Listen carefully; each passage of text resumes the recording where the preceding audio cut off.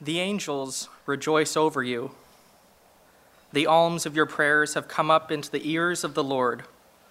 God, the holiest of all, through Jesus Christ, his Son.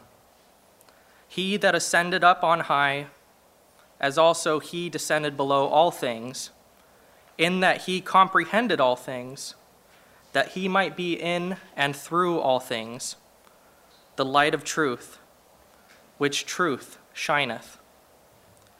This is the light of Christ, as also he is in the Son, and the light of the sun, and the power thereof by which it was made. As also he is in the moon, and is the light of the moon, and the power thereof by which they were made. It was made. As also the light of the stars, and the power thereof by which they were made. And the earth also, and the power thereof, even the earth upon which you stand.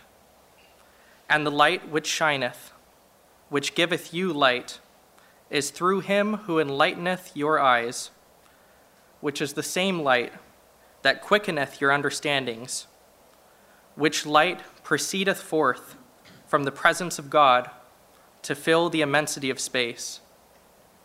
The light which is in all things, which giveth life to all things, which is the law by which all things are governed, even the power of God, who sitteth upon his throne, who is in the bosom of eternity, who is in the midst of all things.